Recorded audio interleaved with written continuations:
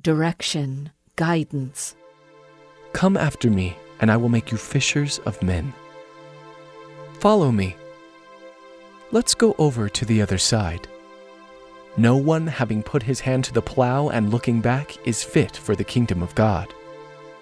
I tell you, keep asking and it will be given to you. Keep seeking and you will find. Keep knocking and it will be open to you. For everyone who asks receives. He who seeks finds. To him who knocks it will be opened. What do you want me to do? Arise, take up your mat and walk. Most certainly I tell you, one who doesn't enter by the door into the sheepfold but climbs up some other way, the same is a thief and a robber. But one who enters in by the door is the shepherd of the sheep. The gatekeeper opens the gate for him, and the sheep listen to his voice. He calls his own sheep by name and leads them out.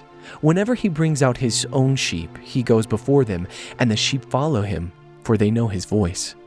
They will by no means follow a stranger, but will flee from him, for they don't know the voice of strangers. Yet a little while the light is with you. Walk while you have the light, that darkness doesn't overtake you. He who walks in the darkness doesn't know where he is going. While you have the light, believe in the light, that you may become children of light. Arise and go into Damascus. There you will be told about all things which are appointed for you to do.